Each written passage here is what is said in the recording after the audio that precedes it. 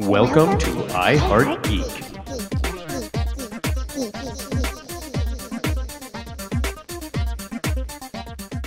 And welcome to book 2 of the Harry Potter series. Yay! Good Oh save. my gosh. I'm having so much fun with this Harry Potter stuff that, yeah, I'm glad that I scheduled this for 2 weeks because there's no way we could have finished this in one episode. Listen, we could actually tear this down book by book, but I don't know if everybody wants to listen to an episode on each book. It's kind of like going through Doctor Who. It's like, you gotta kind of. I mean, I would. I'd be in. But some of our listeners would be like, shut her up. I would listen to you talk about Doctor Who forever, but I just wanted to say that I got on my Firebird 5000 from the top of the Majestic Theater and rode it all the way back to Jersey City, just because to be here again on this glorious day. I mean, your Firebolt. I'm taking away your Harry Potter card. See, I have a Firebird base. Okay, it's a thing. I'm Dub. I'm here with Christina. We're here with Satomi. We're here with Chris, and we are punch drunk. Behind the scenes, here's the truth that's going on. We did this in one long night, but with that being said, we did want to split this up you into spoiled. 2. I was playing. Hold we on. all wear. We're wearing the same clothes. It's clean. I did the laundry this week. Did you not do your laundry, Dub? No, I didn't. Ew. I rarely. You don't see me. Yeah, there's at least like 4 or 5 weeks in between. I think the boys are high on flu powder. It's possible. It's possible. You're using a little too much. Okay. Travel from here to there. Okay, now so this episode we are talking books 5 through 7, which are The Order of the Phoenix, The Half-Blood Prince, and Deathly Hallows, and we are going to get to, I think, the majority of the characters that you guys were mad that we missed last week. I'm sure we'll still miss some, and I apologize, but it is what it is. Okay, let's start with that. Let's start this out with some controversy. You guys can get as mad at me as you want, but I'm going to say it. I feel like Harry's dad, when you go back and you look, he was as much of a bully and dirtbag as Draco was. That's not a I don't think that's controversial. No. Wow. Everybody else, when I say that, they get mad. Really? Yeah. I think Lily made him better, but no, He's scummy. Yeah. He was a jerk. He really was horrible to Snape. Yeah. Yeah. Oh, he was. I mean, I think that was all done on purpose because it was again a way to humanize people. Yeah. You know, we get these ideas in our heads that people don't change. Some aspects of our personalities, of our basic personalities, may not, but we grow. Well, no. Yeah. Let me take that back. Some people don't change. That's true. Some people don't change. But if you learn from your mistakes and you learn from your life, as James Potter did, you create a better life. So again, he was a little when he was. I like him about as much as I like Dumbledore. How we talked last week. I think that some of the things he did. I mean, this is like battered wives type feel with Lily. I'm like, and I'm not saying that lightly. It's just gross. It's it's sort of this like is something that really bothered me Draco. last time I watched. Well, I mean, they really laid it on thick in the movies. Yeah, it was. Yeah, the best way I can describe him is a line from Kung Fu Panda. Skadoosh. There you go. No, well said. But did they make Lily too perfect because of it? No. I'm kind of gonna touch on this situation. So throughout the first couple books, they portray Lily and James as heroes, and Harry yearns for his parents who loved him. And then on what Satomi said, we see him be a complete jerk and be a bully that humanizes him because he's not this great person that Harry was told he was. He was actually kind of a jerk. And Lily, I think, balanced him out because I got on the whole, I was kind of hoping that Snape and Lily became a thing but they didn't. And it was really Harry was really Snape's kid. Wouldn't that be wild? That would be so wild. I'm sure it's written in fan fiction somewher in J.K. Rowling's safe. Yeah, there is. Somewhere. It's called the Twilight Saga. You just made me sick. Thank you so You're much. Welcome. That's the so sound gross. Of Dub throwing up in his mouth. Ooh, yeah. Okay. So we talked about this a little bit last week, but I want to kind of go a little bit deeper into this. Okay, in these last 3 books, /4 movies, they get dark.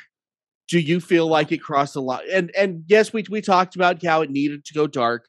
Do you feel like it went too far? And I think it did, but I know that some of you guys disagree. I feel like the last 2 movies especially went too dark, but that's me. So what? Go ahead and argue with me all you want, just Satomi. I'm watching you. I love it. But I mean, I've always had a taste for the macabre and the taste for the dark, because that's when it got exciting and felt really a little more visceral, and it took this world that has been developed and turned into this real place in my brain and in my dreams, and gave it that flip side of the coin. So it became a whole world instead of just the sweet. We got the sweet with the savory. And as everyone knows, chocolate covered salted pretzels are better than just pretzels or just chocolate. Pretzels are life. Yes, and when you put chocolate with them, well, no, I would agree. If you put chocolate with them, they're fantastic. If you put dark chocolate with them, they suck. No, I feel like this went a little bit dark chocolate because it was. I think it was too much of that dark taste in my mouth. Oh, at the same time. I loved it. Oh no, I completely disagree with that, Dub. Fair enough. I need to say on record that the best book, which I gushed about last week, was followed by the absolute worst book and the longest book in the entire series. However, we got the best villain of the entire series in that book. We got Umbridge, who is universally hated. Weird. That's going to be the biggest one we're going to talk about in our character study. So hold it. I'm going to hold it. That's some hatred. Yes. I'm wearing pink, which also has your logo on it, in honor of Dolores Umbridge, the greatest villain ever written into a kid's book. But, like, as I mentioned last week, the Goblet of Fire was the turning point for the whole series. And they didn't dip their toe into the deep end of darkness. They just went right to the bottom of the abyss, especially with Half-Blood Prince. But, man, I just have to say, I could not get through Order of the Phoenix. Like, when it finally got to the end of it, I was like, okay, this was a decent book. But that was probably because that's when Harry is essentially being a typical, sorry to my teen listeners, but a hormonal teenager. This was when I wanted to smack him on the face so bad. So I agree with you. Like I spent half of the book just peeved at him. Yeah. But story-wise, there was some really fun stuff going on there. Yeah. That was some really fun. Because, I mean, didn't we get Tonks there? And we got, we got 12 Grimmauld Place and all of that. And we got Creature and, we got all the history of, what were they called? The Order of the Phoenix.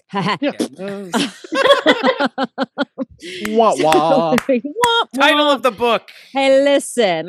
We already did a show today, and then we did another show. So brain. Yeah. Well, I've got a bunch of Nargles in my brain right now. I love Nargles. I love it. Now, this is when we do get introduced to Luna Lovegood, which we talked about her last week. I love this character. But I think another problem we have with why it feels so dark, and Daniel Radcliffe will tell you anyway in several interviews, this is when his drinking problem had started.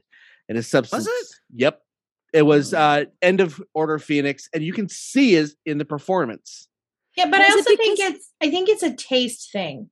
Because like some people at Christmas time watch Hallmark movies. Some of us watch Christmas horror. Like or Nightmare Before Christmas. Or yes, Nightmare Before Christmas. So absolutely it wasn't too dark for me. I loved it. I thought it was just exquisitely dark enough. I'm not saying I like dark chocolate with my pretzels. So what?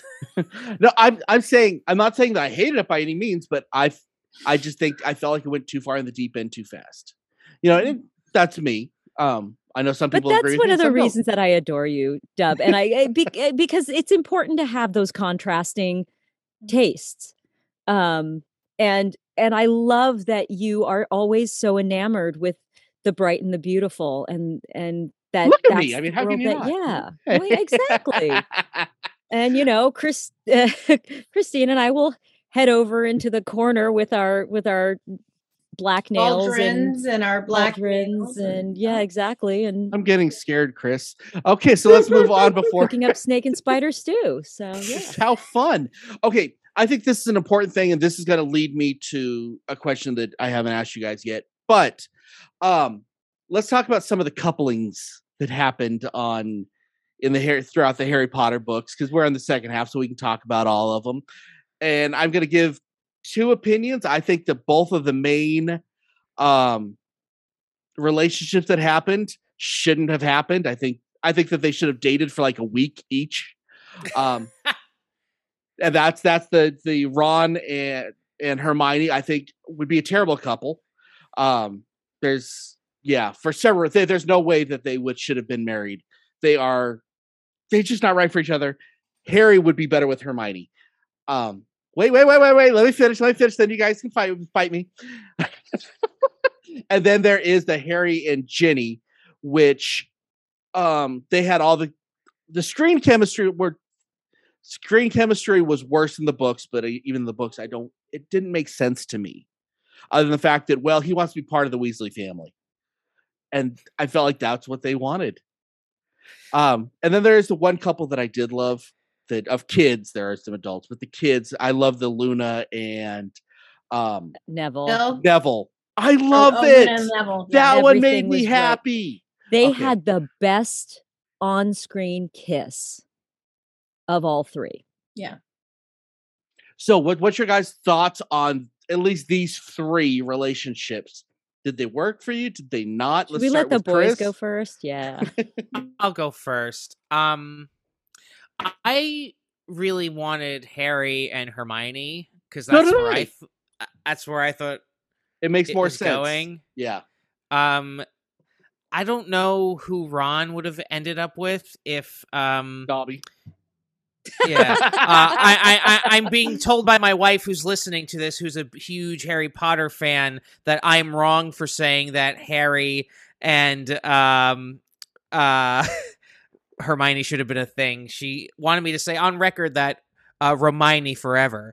But yeah, Ginny Weasley, I had no problem. Honestly, I had no problem with it. I was more interested in seeing what they would do to Umbridge and the Half-Blood Prince and Snape and all that. And what happened in the books is so much better than what happened in the movie. It really is. But I honestly, if just to make my wife mad, what if Harry and Cho Chang stayed together? You know what? How would have that been? She screwed up. Like everyone else in that book didn't. She did. She really did. And she was well, in the books, remember, it wasn't, I mean, there was Veritaserum involved with her, but it actually wasn't her that was the snitch. It was a character that didn't make it to the films. So, yeah. So she was a scapegoat, but they had a great chemistry on screen, and I really liked it. Okay, so Christina, tell us your thoughts on the child relationships here that I feel creepy about talking about now. I think it was better written in the books. Absolutely. Definitely. I feel like the acting was very stilted and awkward other than Neville and Luna.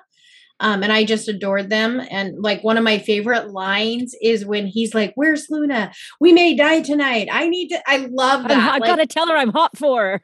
I just love that moment. But yeah, I feel like had we had more seasoned actors, had they actually let that be a little more natural, because like it was like 1 minute we're in this scene and then we're going to try to squish some romance in there.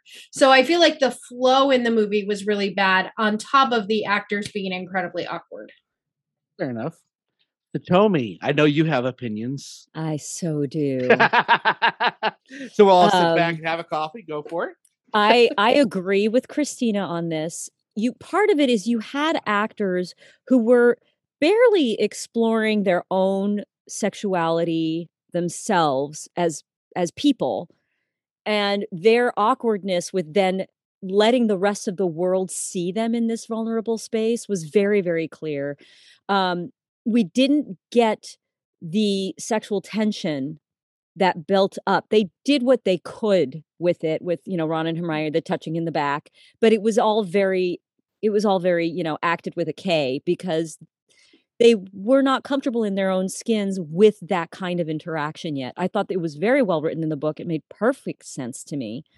And I agree. Neville and Luna had great chemistry. It made sense because they were both awkward. I disagree with you about Ron and Hermione, because we've all seen this in the world. Opposites attract. Oh, they would hate each other. I think they'd hate each other. Listen. Look at me and Sean, Wendell. We could not be any more opposite. And we've been married 28 years. Like, genuinely. He's dumb as a box of rocks and she's brilliant. You know what I mean? Except he's not. His strengths are more in instinct and hers are more in intellect. So they actually kind of yin yang each other. And he was an herbology genius. Like, gillyweed, Harry, like. Blaze it. Hey, he got it. Well, but that was Neville. That was Neville. I also need to add this little tidbit from my wife about Cho Chang. She used Harry as a rebound for her dead boyfriend, which is totally gross. So thank you to my wife, Amanda Garrett Giorgetti, for that little tidbit. Amanda, you're my spirit animal. It is true. It is true. There's something I'd say on this podcast, but this is a family show, so I'm not going to say. Well, you want to talk about rebounds? We got the twins. I'm just saying, Hermione is basically a rebound for Lavender. Except he was never really involved with Lavender. She was just... That was just creepy. She just hadn't been asked out yet. She had the love potion. Oh, Lavender. Oh, yeah. No, I'm sorry. Lavender Brown. Sorry, I was thinking of the Patil twins. Tell you what, I want to hit that one for a second. The Lavender character. I wanted to. She's a fruitcake, but I wanted to see more from this character. Crazy girl. It's just nuts. She was a lot of fun. She was a lot of fun. She was over the top, and she was a lot of fun. Especially once they broke up. She was a more socially normal Luna. Yeah. Okay, I could see that. See that. Okay, so with that being said, now let's talk about the finale of both the books and the movie. I wish I would have never seen or read the last 5 pages of that book and seen the last 5 minutes of that movie. The epilogue. It was depressing. You see them and everybody looks like, I'm gonna go home and drink myself to death as soon as I drop my kids off with the train. And it just got this both the book and the movie, it just felt so morbid. Like, hi, I just went through everything else in the world, had biggest adventures in the world, and now I'm in, social service.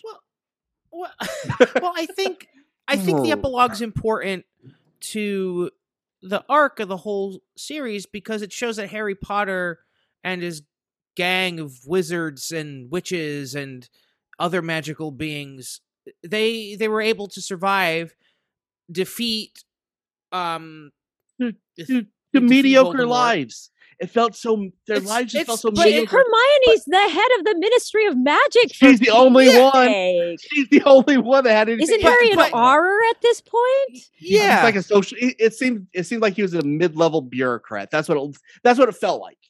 I mean, if you guys come to New York, sorry. No. I actually was going to go in that, so you go ahead. If you guys come to New York and see the Cursed Child play, it's explained. I want to really bad. It's amazing. Yeah. Come see it and then see Phantom. because we're in Phantom. Yeah. But the epilogue is important to the story. Yeah. I didn't know. Our audience has never heard that before. No. So I'm alone in that one though. It's just it's important. I don't know if you're alone. I mean, I am. I could take or leave the epilogue. I think its point is that life goes on, and that we don't. I think she was trying to avoid a happily ever after ending, because the rest of the books are not about encapsulating life into these clean little frames. It is about how life is messy and choices are made, and then you go on. And actually, The Cursed Child does go into the fact that Harry has PTSD, essentially, which makes perfect sense after, I'm sorry, but he was handed a pretty nasty hand in life. Completely. And like in every direction. Yes. Yes. But the epilogue is about him saying, especially when we get that wonderful gift of Albus Severus Potter. Yeah. Of the, And why didn't they have Draco in the movie epilogue, but they had him in the book? No, they had him in the epilogue. They must cut him on the HBO, because I just watched it last night. No, he's in there. No, he's in there. I'm gonna have to look at it again, because I was looking for it. Harry and him look at each other and kind of nod. Yeah, I feel like I remember that, but again, I just watched it last night and I didn't see it. So I don't know. Watched it. I finished it at 5:30. I could have blinked. Maybe you were sleepy. I could have been. Yeah. But thinking about this, just thinking about this, aside from the first book, there really aren't a lot of happy endings in this series or any of the books. It's a very real series, and we talked about this in length last week of why it's so relatable. This is one of those reasons, because not every day or every moment in life is a happy one. There's some really bad moments, and some of them are neutral. Yeah. Like sending your kids off to school. Yeah. Again, I'm not disagreeing with you. Mm-hmm. Well, but no, me and my son were talking about it last night when we finished it up. And the second that he takes the wand, throws out both parts, which he should have kept one part so that he makes sure that no one else takes it and puts it back together. But that's another story. The second that he broke it apart and threw it, and then he made that last little statement, that's where the movie, I felt like, ended. The epilogue kind of took me away. It's like Lord of the Rings, where, we had like 7 endings. Oh my gosh. Right? You're like, just stop. I mean, it's like on the one hand, you're like, I don't want it to end. And on the other hand, take the ring. But it's done. Ended. Done. Like it's over. It's over. Yeah. Done. Isn't this over yet? Yeah. Yeah. That's funny. Maybe in a way it was her handing it off to the next generation and saying, here, it could be you next. I don't know. I mean, there's so many ways to look at it. The way it felt like to me is like, okay, well, Harry Potter will be back in Harry Potter, the Next Generation. The Avengers. Yeah. Yep. It's like the young Harry Potters. Okay. Triwizard 2035. So we are going to go on from here because it's late as heck. So we are going to go on to our listener feedback, and from there we'll hit onto our main event.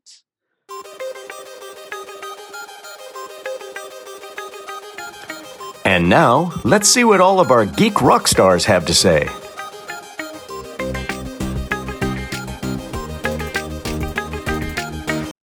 Okay, so for yet another listener feedback with the whole cast disappears. It's like magic. Abracadabra. Okay, well, maybe not. Okay, so we asked on this question, what is your favorite Harry Potter character and why? And Expecto Patronum, tell us what they are there. All right, magically jumping in with a fantastic comment is Lee. He says, Neville Longbottom, not only is he my favorite character, or he is because we went through similar school experiences, and he has the singularly most potent scene and speech, the end of Deathly Hallows, in the entire series. I 1000% agree with that. Danielle tells us the character she identifies with is Dobby. At the core of his being, he was courageous, selfless, loyal, loving, protective, and kind, despite having lived most of his life abused and treated like crap by his family. Unfortunately, I know that life too, and while I don't see myself heroic by any means or selfless, I like to think I exhibit to others, and at the end of the day, I would 100% die for the ones I love. So yeah, Dobby. Dobby gets my heart every single time. And then our very own Michelle jumps in and says, Hermione Granger, because she's smart, level-headed, strong, sassy, and independent girl who has a huge heart, but always gets called bossy, and nobody wants to listen to her until it's too late. She is probably taken for granted more than any other character, but always ends up coming out ahead. And I feel like, Michelle, this is like your spirit animal, because this is kind of what we think about you, because you're amazing. Okay, so that was our listener feedbacks for those. Of course, we had a lot more that we didn't read. Go on the Facebook and check out all the rest of them, because there is a lot. Okay, and back to the rest of the cast, and poof. Now it's time for the main event.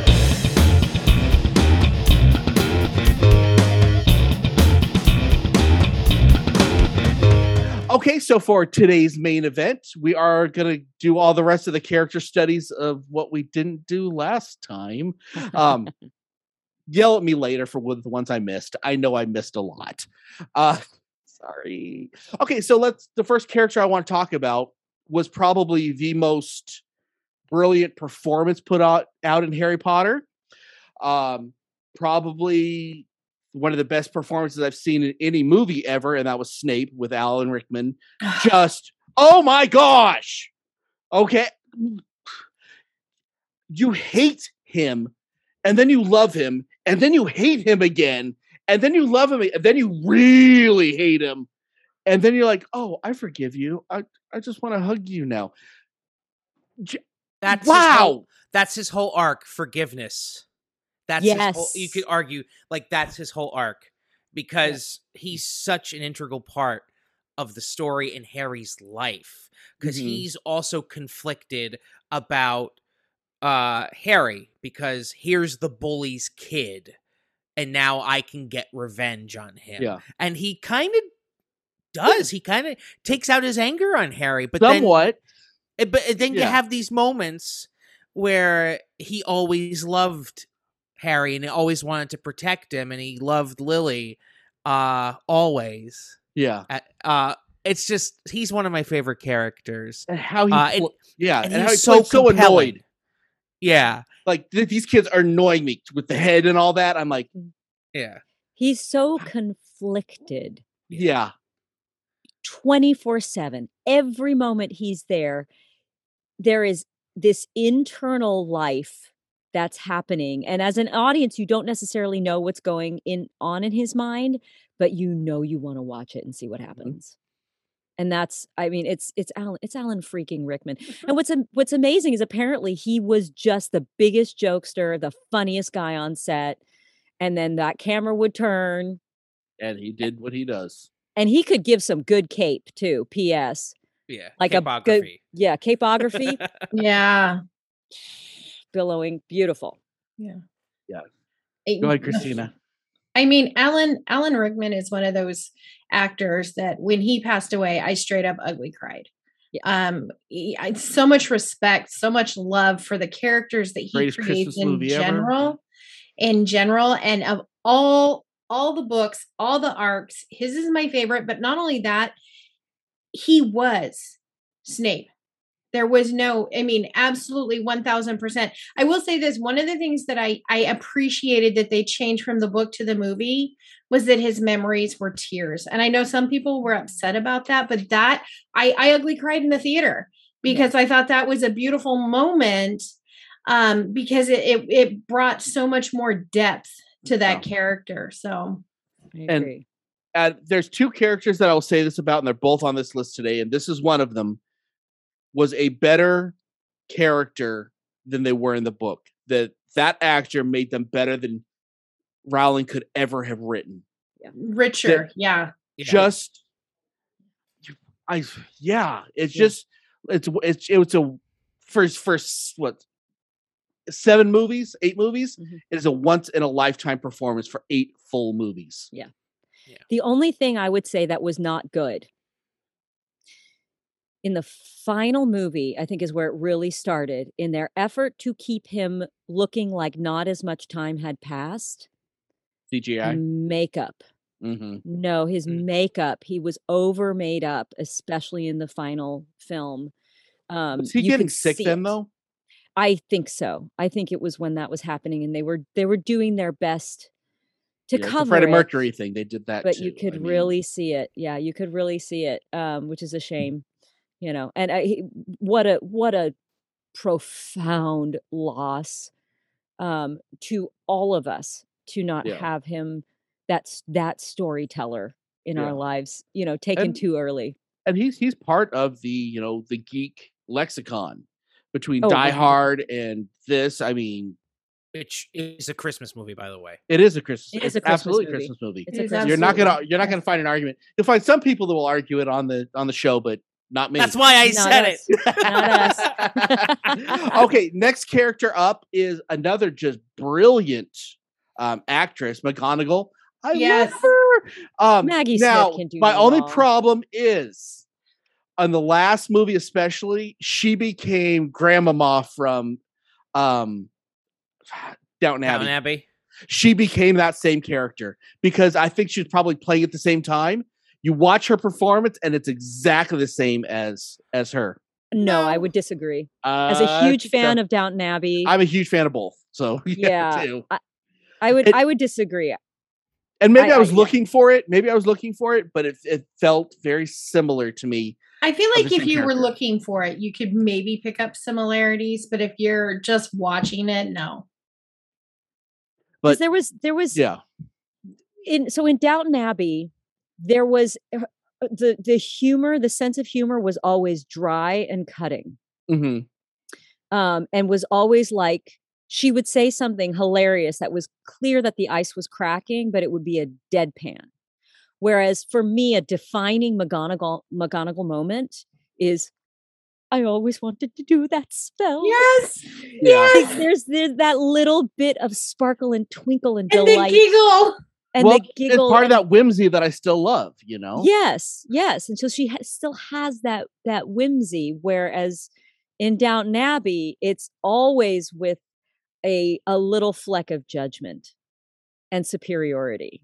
And I feel like I felt it was very okay. different. So possibly what I'm seeing is, it's not so much that she is condescending as McGonagall, but she pretends to be. She pretends to be better than everybody as that character.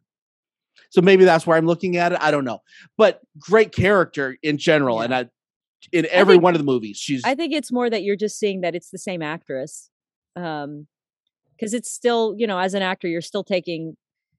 You're still you. You're still you. You're still you, and you're still having responses. So, fantastic. What 70-year career? Oh, she's just still going. Yeah, she's still going. She is. Yeah, she is a treasure. Yeah, she was absolutely fantastic in every one of these movies. Now let's hit into, I think, the tied for best performance in Harry Potter, and that is Umbridge. Usually I will say this. Wait, give me 1 second. I know you guys will go off on this one, but usually I want my characters to have a little bit of good in them, because you've got to have. They just can't be evil. Wrong. This is the only character that I think can get away with it. There is nothing okay about this character. You cheer for. If you read the books and you know what happened with centaurs, you cheered for it, even though it is the most horrible thing in the world, and you cheered for it because she deserved it. And I didn't. And I will say this as well. I did not want to see her like you saw her in the books with the frog face and all that. It needed to be she couldn't have been as evil with the frog face. But go ahead, talk about Umbridge, and let's Chris. I know you've been wanting to talk about Umbridge for a minute. Dolores Umbridge is the most vile, reprehensible character ever written, and it's wonderful. She is what made book 5 worth reading, that and the ending of it. Mm-hmm. She's just so damn evil. Like, she makes Voldemort look good. He was worse than Voldemort. Way worse. Like, Voldemort's plan is, I am going to kill Harry Potter and all these school children, and he fails at it.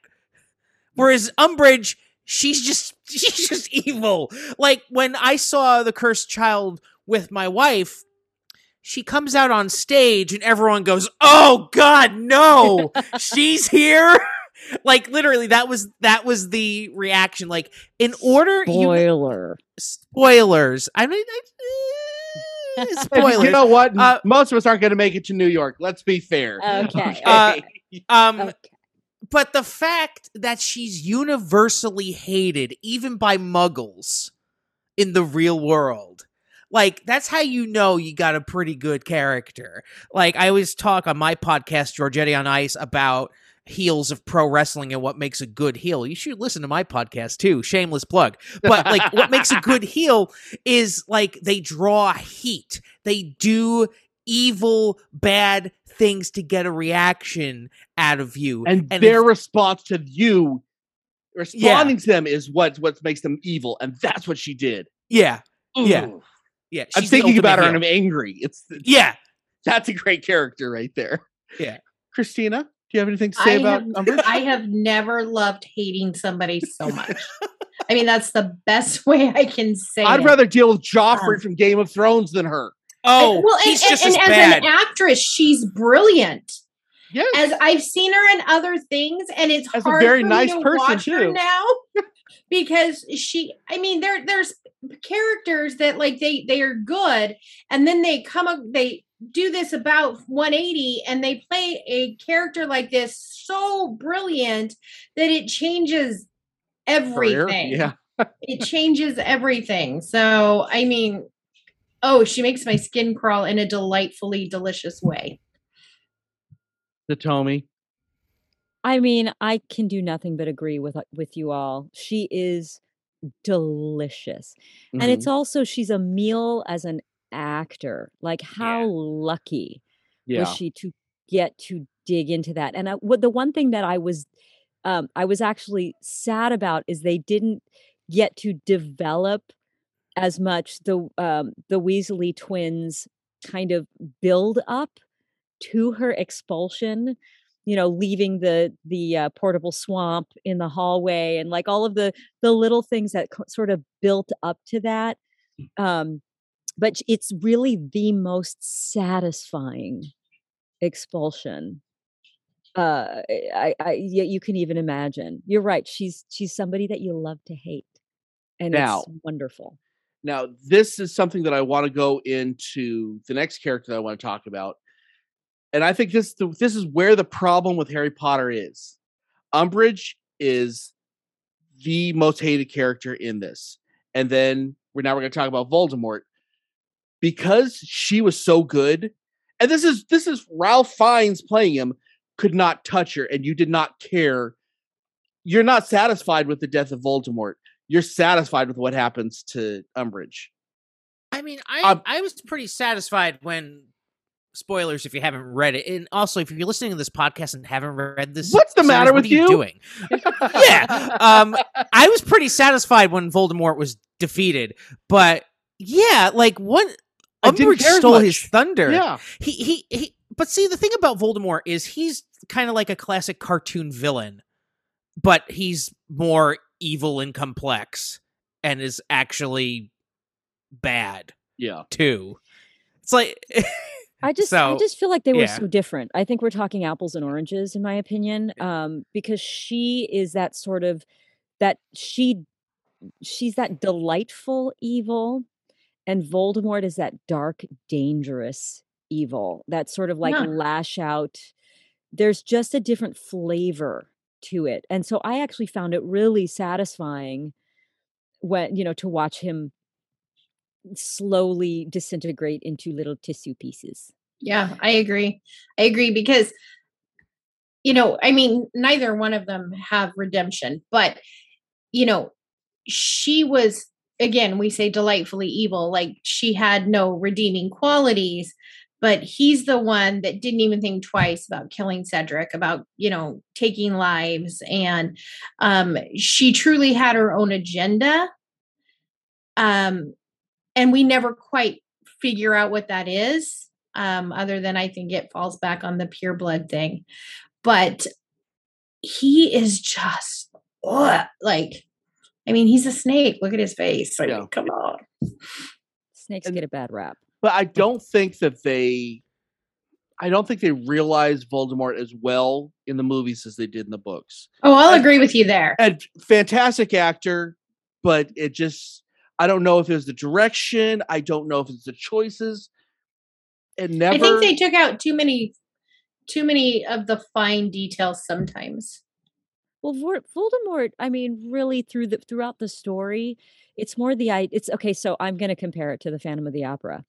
It's more how people respond to him, because it's more of this idea of him, and it's really hard to build on that, because it depends heavily on the actors' responses around him, and especially when you're dealing with a young cast, where the fear is a little more manufactured versus internally taken.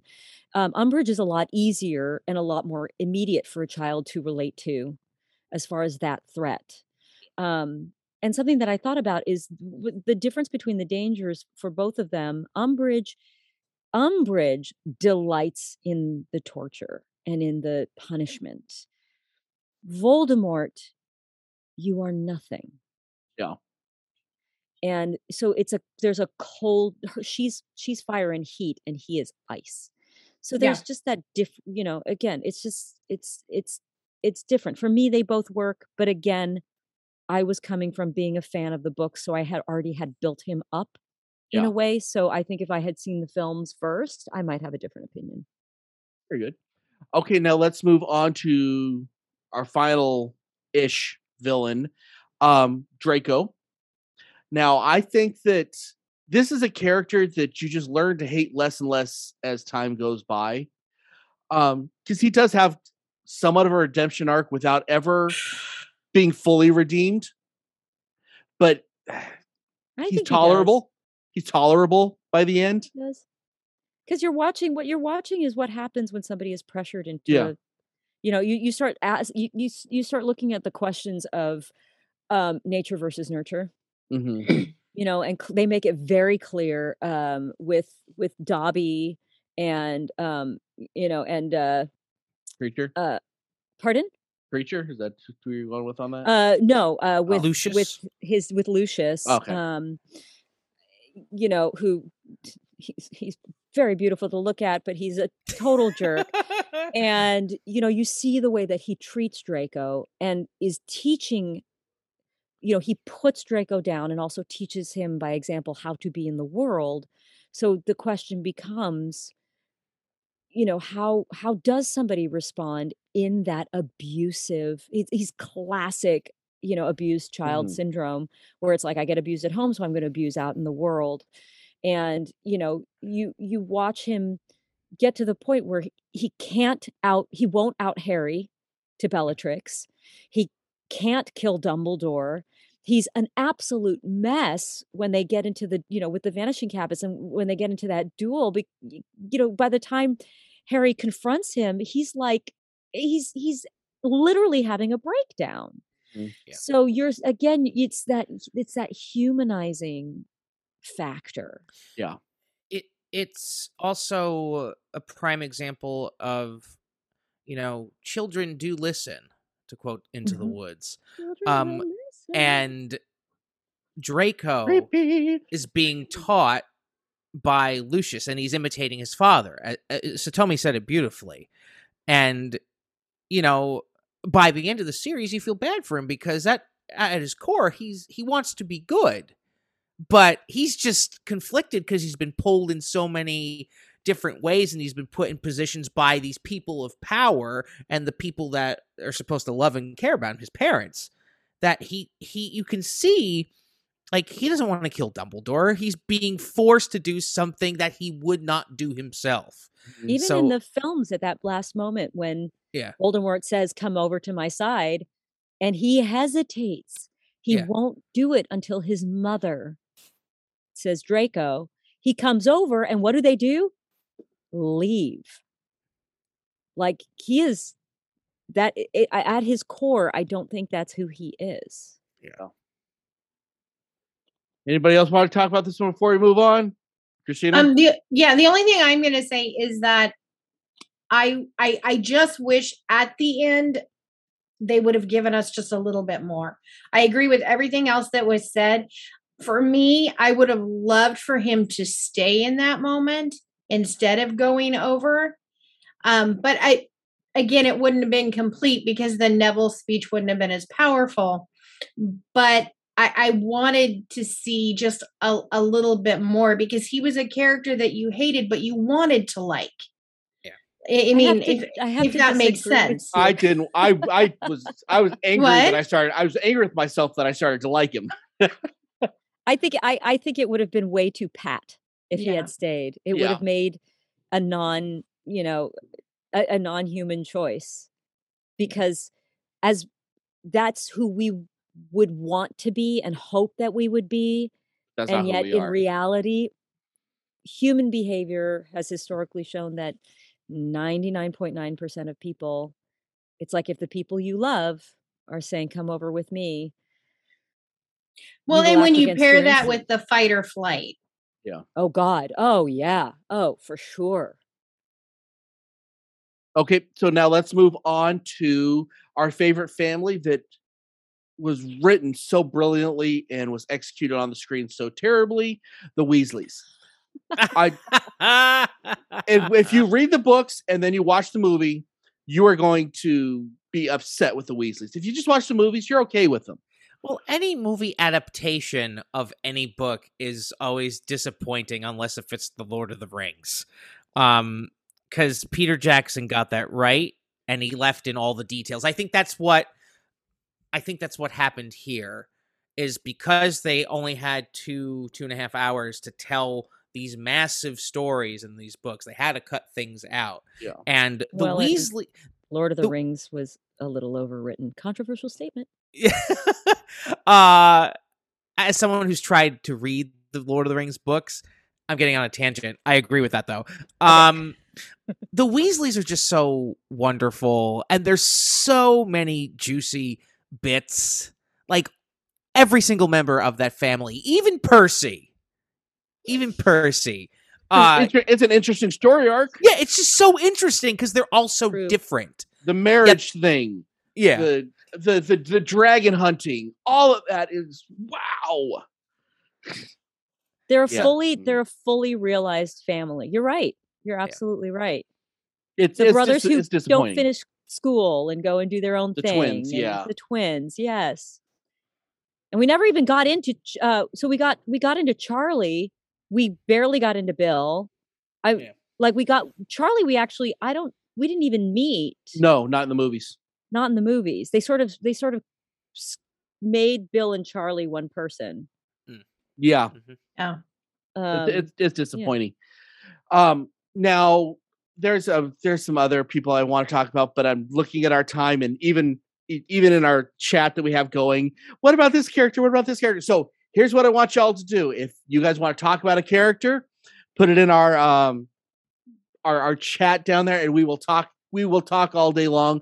But it is getting late o'clock right now, and so we are definitely out of time. Thank you so much for taking this journey with us. This has been such a blast. Can we talk house affiliation real quick? Okay, yes. That's our last thing we're going to hit. I am Dub, and my actual Potterverse affiliation is Gryffindor. Satomi is? I'm Satomi, and clearly by my colors, my house affiliation is Slytherin. And Chris? I'm Chris Giorgetti. I'm sorry, Chris Garrett Giorgetti, and I'm a Hufflepuff. I am Christina the Cheeky Chi, and I am a Ravenclaw. We have all four. All four houses. All four. Look out now. Oh my gosh. With that said, check out all our stuff. Keep on geeking on, guys. Thank you so much for listening. It means the world to us.